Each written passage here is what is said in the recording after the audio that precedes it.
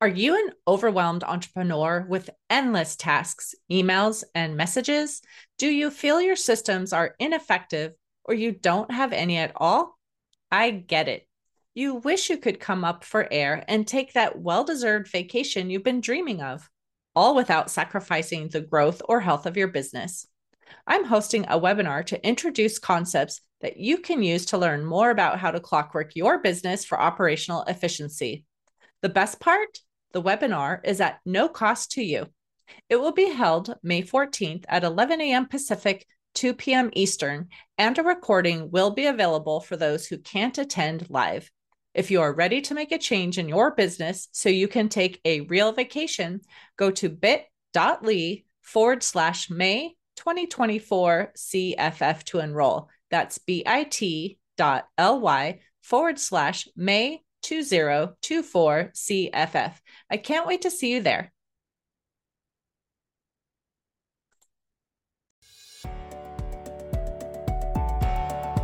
Welcome to Biz Help for You with host Candy Messer.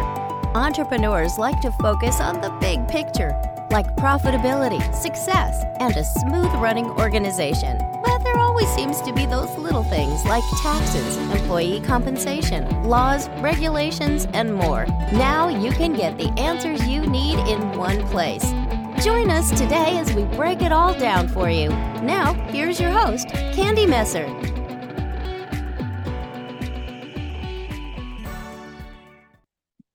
Hello and welcome to Biz Help for You with Candy Messer. Thank you for joining us today. I hope you enjoyed the topic of our last episode, the easiest and most scalable tech system to succeed with digital marketing. If you are unable to join us and would like to listen to the show, links can be found on our YouTube and Facebook pages, as well as multiple favorite podcast platforms. And if you'd like to receive notifications on when our podcasts have been uploaded, please like and subscribe.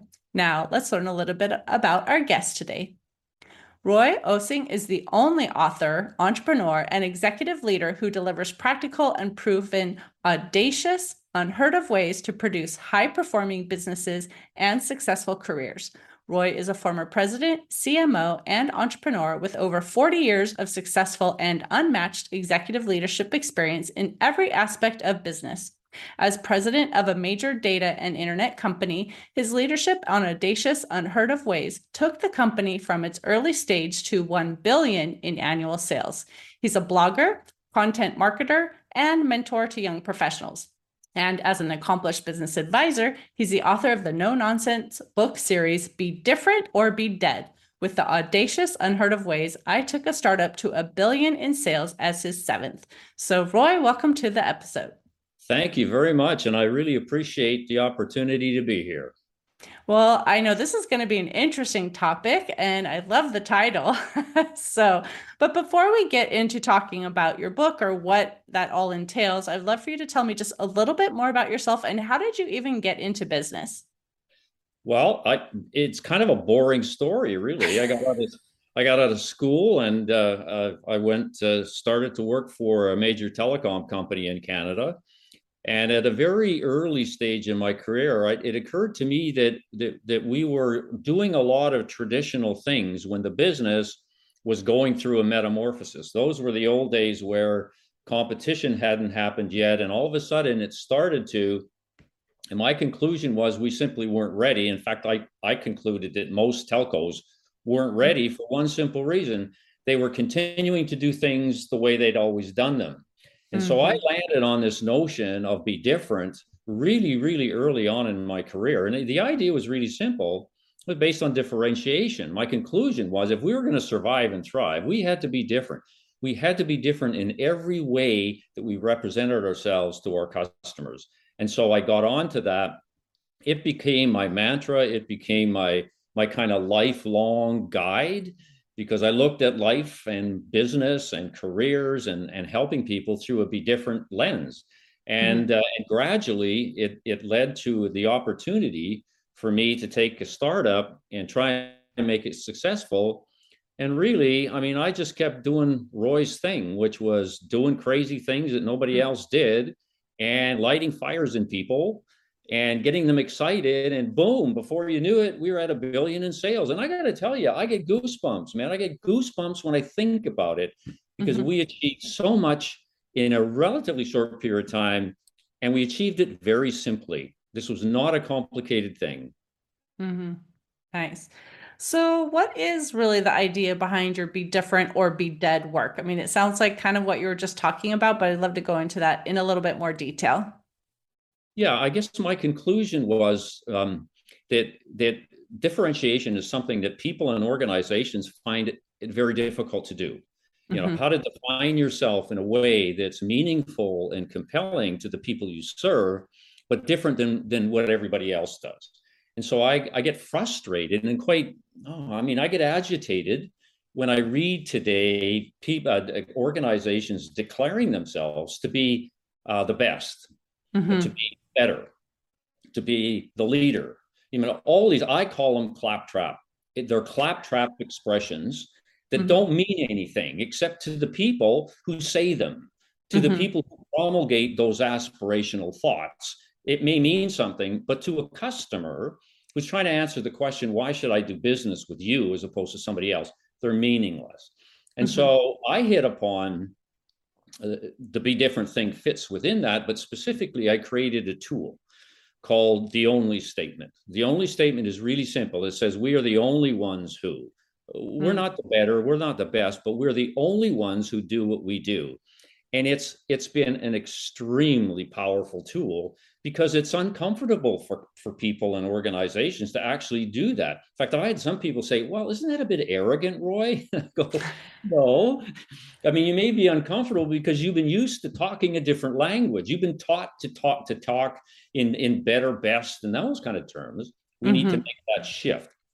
So my work is all about trying to get people and startup CEOs and organizations to think about how they can create an unmatched position in the world, okay, as it relates to customers. Now, this isn't ethereal and it's not aspirational. You know, I'm not about, saving humanity or the planet. That's not what this is about. It's about saying, do I understand what my customers crave? And I want to be the only one that does what I do to satisfy those cravings. By the way, I use the word cravings, not needs. Needs is a boring marketing concept. Cravings, right, are what we covet, what we crave, right? And we typically spend more money to get those cravings satisfied, and there's very little competition. So the Be Different or Be Dead thing has kind of led me down all those paths to try and define, well, what are the tools we can use? And for the most part, Candy, I've had to create them, because they don't exist. We're not taught that at school. The education system is woefully inadequate of preparing people to run businesses in that That's respect, true. That's very true. Well, when you were talking, I was thinking too, when you're saying we're the only one that it sounds almost like when you're talking about narrowing down to a specific niche as well, that's going to be a great focus because we're the only ones who serve this type of customer, and then it makes it easier to attract that customer. Yeah, well, actually, the process goes kind of like this. The first step, and this is Roy's, I call it my strategic game planning process, because I have a big problem with pedantic strategy and strategic planning, which never worked for me because it's not built to execute. It's built to pontificate, and it's built to satisfy the academics that say you need SWOTs and POTS and GOTS and all that stuff, right? So I had to create 3 questions to create a strategy, and I'm gonna answer your question in a minute. The first question is, how big do you want to be? That's a declaration of top line revenue growth. Where do you want to be in 24 months? Do you want to be at 10 million? Do you want to be at 25 million? Whatever. And the bolder, the better, the more audacious, the better, because it forces you to be creative and innovative, right? If you can figure it out, then you're not going to be very innovative. The second question says, where are you going to get the money? And that gets me to, who do you want to serve? So the who to serve thing is all about defining those customer groups that have the latent potential to deliver your how big. The third question is, how are you going to compete and win? And that's the creation of the only.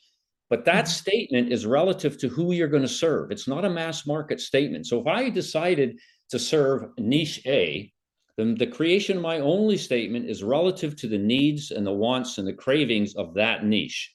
It speaks to that niche, nobody else. And so, I don't care what the rest of the world's doing. As far as my only is concerned, it has its sights on the niche that I've described that has a latent potential to deliver the revenue target that I've set for myself 24 months from now. And it's a really cool process. I'm doing that with a few companies now. Literally, it's 2 days. This is not complicated. You don't need a PhD in strat planning to do this stuff. Okay. Right. It's 48 hours. We have fun. We developed a strategic game plan, and the organization hits the bricks running in the 49th hour, actually executing the thing. It works. It really works. So that's kind of how the context for the only statement is created. Okay, perfect. I like that, having those 3 questions. I think that's helpful too, because like you said, I mean, even if you go to school and you take a couple of business courses, most of the time it's just a very high level overview and not a lot of details of how to run a successful business. So that's why having these conversations is so important, right? So we can learn these types of tips. So in terms of your book, and you're talking about audacious leadership as well. So what is the definition of audacious leadership? Yeah, so the way I would define it is having basically 4 elements. And this is all retrospective on my part, right? Because everybody keeps asking me that question. And I've had to sit down and go, oh, like, how am I going to define this? Like, I did it. I lived it. So now I've got to sort of communicate it in a way that makes sense for people. And so I've landed on this definition that says, in my world, the way I did it, audacious leadership has 4 pieces. And we've been sort of talking about the first piece, which is be different. It's not copy. Like, I find benchmarking, the whole notion of benchmarking, which we could spend a whole show on, by the way, I find the idea repugnant. To actually suggest that I could have some strategy advantage by copying somebody else is intellectually dishonest. And yet that's what happens. People actually promulgate that philosophy. Anyways, first part of audacious leadership, set copying aside. Forget even how to spell it. Get it out. Get rid of Google. Do not Google what somebody else is doing, because what that does is it leads you down the wrong path. What we need for people is to discover things, not copy things. So the first plank of audacious leadership is literally have the be different idea, just kind of like it's in your veins. You have a be different IV drip following you every path, every step of your life. So that's a be different thing. And you got to live that. The second is to execute. I mean, the audacious leadership piece is not about planning. In fact, I have written a lot about this on my blogs, but I believe that heading west is the best strategic plan you could have. And people think it's crazy, right? Because they come out of school and say, no, you got to have precision, blah, blah. Who can be precise in a world that's imprecise? Can you help me understand that? Nobody can, right? So I say head west. And that's all about focusing on execution and learning as you go. So I'm going to head west, and I will learn and discover where the appropriate place on the West Coast is for me. And I'll never know that when I start out, right? So a huge piece on execution. I mean, my view is if you can't execute it, I don't want to talk about it. Pontification is the enemy of execution, and it's the enemy of performance, quite frankly, because while you're pontificating, somebody else is eating your buns, right? Because they're doing stuff, right? Right. The third piece of audacious leadership is all about serving. A lot of people talk about servant leadership as a leadership style, which I think is ridiculous. For me, servant leadership is a strategic issue about how I can execute better. Because if I can serve people better, they will do a better job. And guess what will happen? They will execute the plan better, and performance goes up. I mean, so all these HR dudes out there talking about servant leadership as the latest management style, right, to actually get more power. And I've read that. Can you imagine? You serve people not to get more power. Right. You serve them so they can do their jobs better, so that the performance of your organization, for which leaders are responsible, improves. So that's a huge piece of servant leadership. And the last piece of audacious leadership is what I call do it yourself. Like, I'm an advocate of micromanagement in certain situations. And of course, this goes exactly against the flow, right? Like, everybody coming out of business school is taught to delegate, don't get in the faces of people, blah, blah. I think that's hogwash. There are certain things that leaders should delegate, but I would say those are kind of like operational day-to-day things, right? But what's happening is people are taking the delegation thing too far. And so they're actually, in my opinion, abdicating their roles as leaders because they're delegating strategic things. Like, let me give you an example. In my world, I would architect the customer moment with people in the front line. I would be personally involved in saying, okay, if we're going to blow the socks off and leave our customers breathless, which was essentially our strategy, I need to put my fingerprints on that. Why? Because I'm the leader. And if I don't do that, I can't influence execution. And by the way, who is responsible for execution?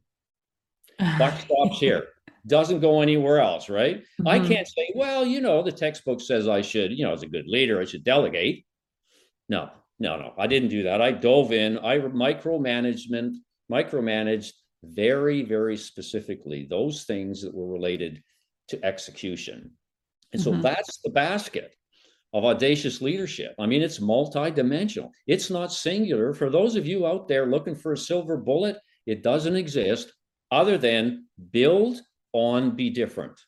If you do that, if you believe in that, if you have it running through your veins and you listen to some of this stuff and you stack it up on be different, indeed, you will be a successful leader. And if you apply it to your career, you will have a very successful career as well. So obviously, figuring out that one thing is one of the most important keys to this as well. But obviously being able to provide to the customer what they need, to solve the craving, as you talked about. So what are the things that the business owners can do to make sure that their customer is having an excellent experience with them so they want to return or continue if it's something ongoing? Yeah, I mean, this is really complicated. Okay, you ready for this? It's like, make sure that you hire people that actually like human beings. That's the prerequisite. Okay, so I'm not going to get a hell of a lot more complicated than that because people want to hear something complicated because they think that complications are better than simplicity. And part of the audacious piece is be really simple because you can light fires in people and you can relate to people by being simple. So I had this thing saying, we need to hire human being lovers. That's it. And I had a process. Why is that? Well, if it's almost like you need to choose people at birth that you think have the serving and loving DNA and watch them through their career. And as soon as they're old enough, you hire them. I can teach them the business. What I can't teach you is to love people. I can teach you to smile, right? We got way too many grinners out there. But what I can't do is teach you to love humans. I want those people that have this innate desire to love human beings. Why? That's where exceeding expectations comes from. That's where delighting customers, it's about feelings. And if you don't like people, how can you have a feelings transfer, for God's sakes? You can't do it. So then the next question, and people would think I'm crazy, right? Well, Roy, how can you hire people that love people? I said, well, I have a technique. It's called hiring for goosebumps. And it's really simple. It goes like this. Candy, you and I are interviewing, and it doesn't matter what position you want in the organization, because I used to move people all around, right? So I just basically wanted people who love people. I'd say, Candy, do you love human beings? And of course, you would say yes, because you knew it was a trick question, right?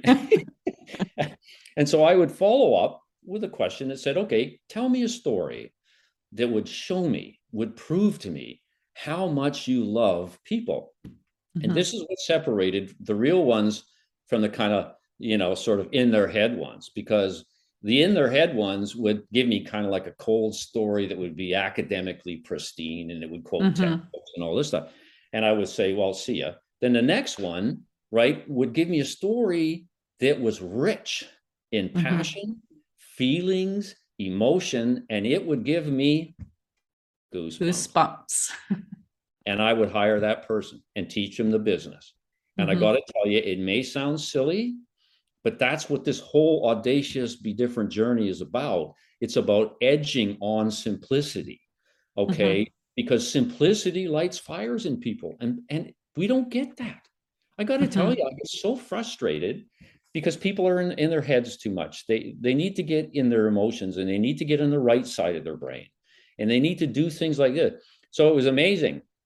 I used to do this to teach people, managers in my organization, I would sit in on panel interviews, which was pretty intimidating, right? Because here the president sitting across, and you're a customer service rep, or you're wanting a customer service rep job. So you're intimidated because I'm there. My manager's intimidated because I'm there. But the wonderful thing about it is all I was doing is using it as a teaching moment. Mm-hmm. Right? And also to instill upon the person who wants the job the values of the organization that we aspire to. I'd love to see a write-up of that interview on Glassdoor someday. I really would, right? How people would perceive an organization where the president of the company is talking about hiring for Goosebumps. Wouldn't that be wonderful to see? But it's true, there are things that you can teach somebody, so they don't necessarily have to come in with all of the skills, but there are certain, soft skills or things that you are looking for, because that is harder to train or to find in somebody. So I agree with you there. Yeah, I mean, some of it's impossible. I mean, they have to be born with a natural proclivity to like dealing with humans. Like you know what I'm talking about, right? And everybody out there, you've been in a retail store, you walk in the retail store and you're looking for somebody to help you, and you go to make eye contact with somebody who turns away and literally walks through the store away from you because they'd rather be doing HTML coding or taking inventory than dealing with you. Right. And it happens all the time. So my question is, why would I set that person up to fail? Why would I put that person who doesn't want to deal with people in a job where they have to deal with people? Like, there's other really good places to have an individual like that, but not in front of your most valuable, precious asset. Never on my watch. That makes sense. Yeah. So are there other things that you would recommend to someone, to be audacious, to help their business really grow, scale, be where they want it to be? There's a whole bunch of little things, but I would say it would boil down to, first of all, learn how to develop a strategic game plan. Because what I find is there's too many young professionals, particularly startup CEOs, that want to go straight to the tactics without a strategic context.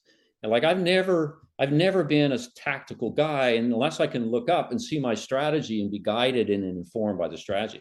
So I would say, as an option, take a look at my abbreviated planning process, because it was created by me as an entrepreneur that grew a startup to $1 billion. So that must have some sort of redeeming value to it. Right? Take a look at that and try it on. Try it on. And if you have any questions, email me and ask me. That would be a good place to start, because it actually leads you into the only statement. It leads you into execution. It leads you into service strategies, right? Which is all about feelings and hiring for emotion and hiring for goosebumps. It's all about what I call cleansing the inside, which, as you get older, you have to watch out for bureaucracy and having things that don't make sense to customers. And the strategy document and learning what that's all about, and just putting the academic piece aside for a moment, right? And letting something that's been proven guide you, and trust that it will work for you, because I guarantee it will. I would say that would be a reasonable place to start. Well, I think that's important too, because again, a lot of times people start a business, they don't necessarily know how to do all of these things to start to run a successful business. Maybe it was a hobby that turned into a business, or maybe someone, lost a job. And so they're taking skills they have and creating a business, but they don't have a whole lot of background or experience. So having someone else who can guide you on that path too, I think is extremely helpful, that we can all realize we need mentors, right? We don't have to do it all on our own. So I love that you have some resources that you can share. Well, you hit on a couple of points there. I mean, one is like, people that want to start a new business, the first thing you have to ask is, how is my idea unique and compelling and relevant to the people I want to serve? If you can't answer how you're different, you shouldn't be spending any money. Now, I've had to take startup CEOs and say, stop spending money. You're no different than anybody else out there with your idea. Now get over your ego. Let's take your idea and let's see if we can morph it into something that does satisfy cravings, that is different. But to me, that's a big stop. And a lot of people just skim over it because they're product focused, right? So Right. they want to push something onto the market as opposed to deliver value and something that people care about. And that's a huge piece. To your mentor thing, all you guys out there, guys, generic, listen, go find somebody that's done something. Don't pay any attention to how many letters or initials they have after their name. Okay. Mhm. Like I got a BSc after my name. Whoop-de-doo, right? I never solved a business problem, using a differential equation in my life. And miraculously, I built an early stage business to $1 billion in sales. Go figure. So go Mhm. find somebody that's actually executed and have been successful. I call them do it mentors. Find somebody who's done it.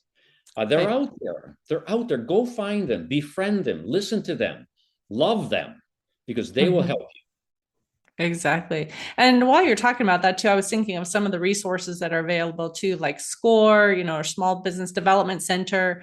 A lot of the people there have run successful businesses and maybe have retired now, want to give back, but there are resources out there. So if you're not sure, as a business owner, what to do, definitely there are things available to you. And that's you. another reason why I want to do these podcasts too, is really to have experts to share resources. So I'm thankful, that we're having this discussion today too. Well, I love the focus that your show has, quite frankly, because that's one of the things that attracted me to it. Is it's practical, and the Mhm. people that you have on are the kind of do it mentors that we've been talking about. And so hopefully your audience is happy and is willing to take a step out. And I know that it's difficult to shift, right? It Mhm. is, but I'm saying to people, shifting and that is simply not good enough. Quite frankly, this is a metamorphosis. This is a breakaway thing that I Mhm. want to get people over here thinking about. It's a huge step. It's not incremental.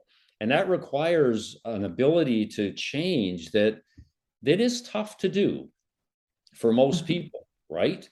It's Mhm. not a pivot. People keep saying, "Oh, you're talking about pivots, right?" I said, "No, I'm talking about breakaway. That's not a pivot. Well, it could be a pivot on Right. steroids, and there's a line for you. A pivot on Right. steroids is Roy's breakaway. I want to see that in a clip." Mhm. Mhm. I But love that's that. what I'm talking. It's quantum, is what it Mhm. is. And if you achieve quantum less 50%, you're still better off than pivoting. I Mhm. guarantee you. I love that. I mean, this has been an engaging conversation. I really have enjoyed even what we've been talking about, but I do know we're going to end up running out of time very soon if we don't get to the other important parts that I want you to be able to share. So, you did mention earlier a resource that you have. I'd love for you to talk to the listener of how they could find your resources and get the things that they need to be successful.